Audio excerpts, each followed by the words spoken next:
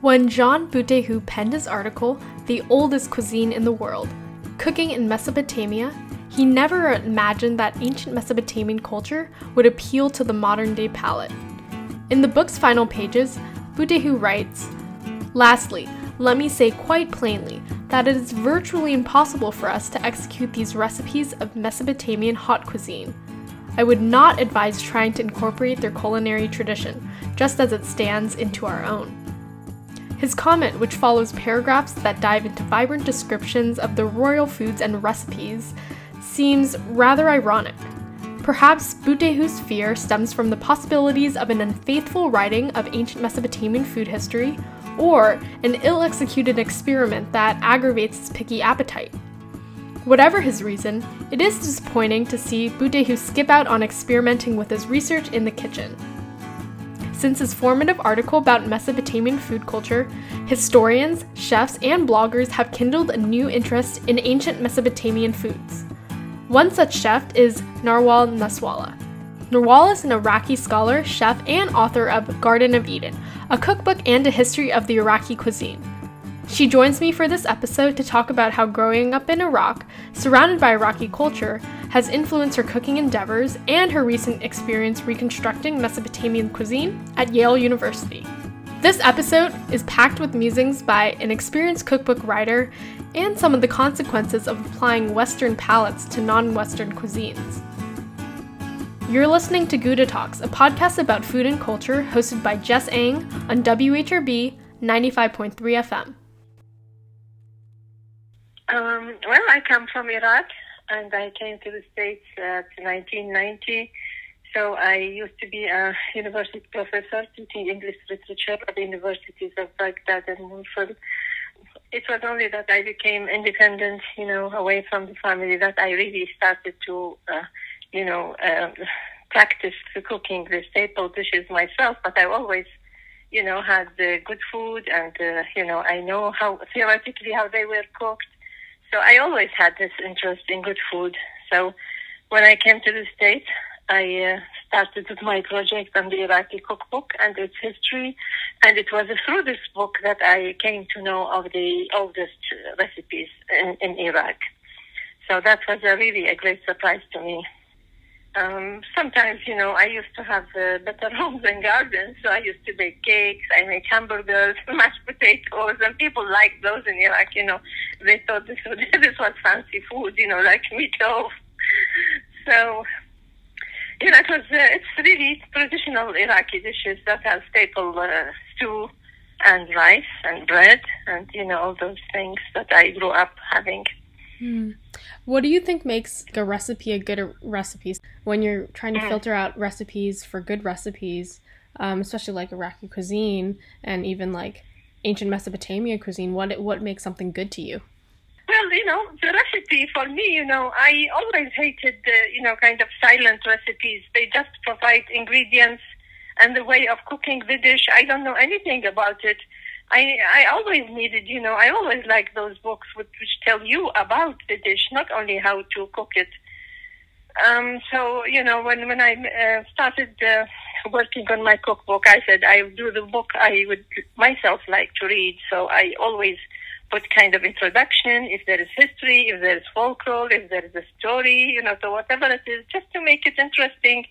And then when I write the recipe, of course, I had to make sure that when people try it, they are not familiar with the Iraq. People who are not familiar with the Iraqi cuisine, they need, to have good results with the recipe. So I tried it, although I cook it on daily basis. Some of the dishes I cook on daily basis, but of course I don't use tablespoons and cups when I do these things. I just, like eye measurements. But when I started to write the recipes, I had to measure everything, even salt, and I had to try them several times until I get the satisfactory result. So a good recipe needs to give you good results. I mean, this is a must. What's your favorite recipe to cook, either from your book or like that you found elsewhere? My recipe. Well, I like our stuffed dishes. We make a lot of stuffed dishes. They are time consuming.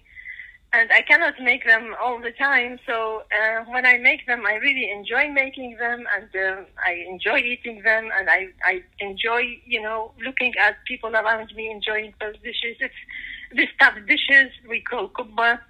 We make a dough, like from bulgur, from rice. We stuff it with a spicy, nice mixture of meat, ground meat, and ground beef, and onions with the spices, and we either boil them or fry them. I would like to make these, provided I have time for it and the energy. Yeah, that makes sense. Those recipes look and sound so delicious, but the time it takes to make it is super intense. But hopefully I can, now with all this time I have, I can dig into it a little bit more. What are some things that you've learned when you were doing some historical deep dives into your cookbook? Because you do touch upon ancient Mesopotamia's history and some of the recipes in there. And you were also involved in this project with Yale. And yeah, well, what surprises me is how advanced their cooking was. Never in my dreams did I expect that, my ancient people, 3,000 years ago, they used to cook the same dish we consider a staple these days, which is a stew. I was really surprised. And of course, I saw a pattern when I had the chance to examine two medieval books cookbooks from Baghdad. And I saw the same pattern, this is kind of dish that is really popular in the region from ancient times. It was really, the continuity of some of the dishes really surprised me. Do you think that recipes can be reconstructed from the ancient texts and tablets? Well, they can be reconstructed, but there are certain hurdles. First of all, the recipes, some of the cuneiform tablets we have, they are 3. And there are some of them are damaged at parts. It's the recipes that we have in one piece undamaged are quite a few. Cereologists have been trying to decipher them so we can get an idea. So first of all, it is the recipes themselves. They need to be deciphered in a good way. We did in the last attempt with the Yale University. We had a good translation, a new translation. That's why we were able to work on several of them. And the second thing is identification of certain ingredients. Some of them are similar to what we call them today, more or less, in Iraq.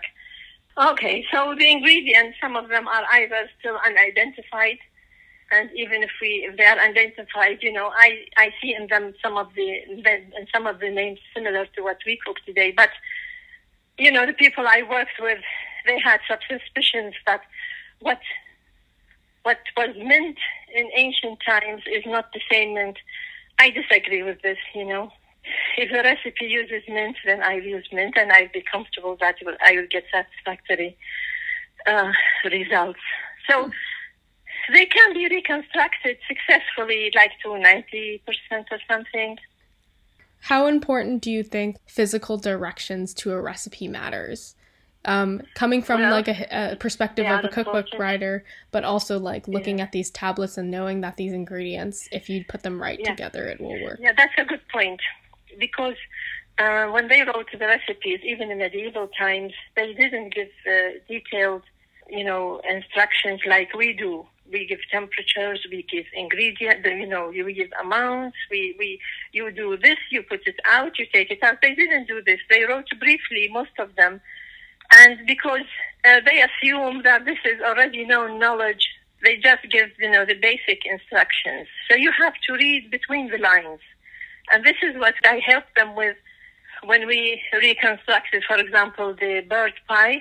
Because they are not familiar with the Middle Eastern cuisine, for example, they apply their own Western cooking techniques to our techniques, so it didn't make sense. But I tried to explain that this is what it might have meant. So knowledge of the cuisine from which the recipe comes, knowledge of the person who is giving the instructions, of course, this is important. because you have to do a lot of interpretations, a lot of reading between the lines, and in order to make the recipe comprehensible the way we have them nowadays. I mean, the Babylonian recipes, some of them are just 2 lines, but of course a lot of work was involved in making them. I mean, they are not, they gave just the skeletal instructions. I mean, even when I make the same dish, it doesn't come out 100% the same thing. You know, there are a lot of factors that affect the result of the dish. So that's okay. I mean, generally it's the same. So I mean, that's the problem with cooking. It's not really 100% exact science. Sometimes it's okay to give leeway for differences in results or something. Yeah, that's what I love about cooking, and I'm glad that more people, even though despite this horrible pandemic, have a chance to learn how to cook and can dive into like awesome cookbooks like your own. So. Yeah, that's their chance. I mean, they were busy with so many things, and now at least they have to cook themselves. There are no restaurants, so that's a good chance. Yeah. Where are you located right now? In New Hampshire. Mm-hmm. How is the Iraqi food there? Oh, there's none. Oh. none. I cook at home because I myself cook the food. I would go somewhere else, like Chinese, Italian,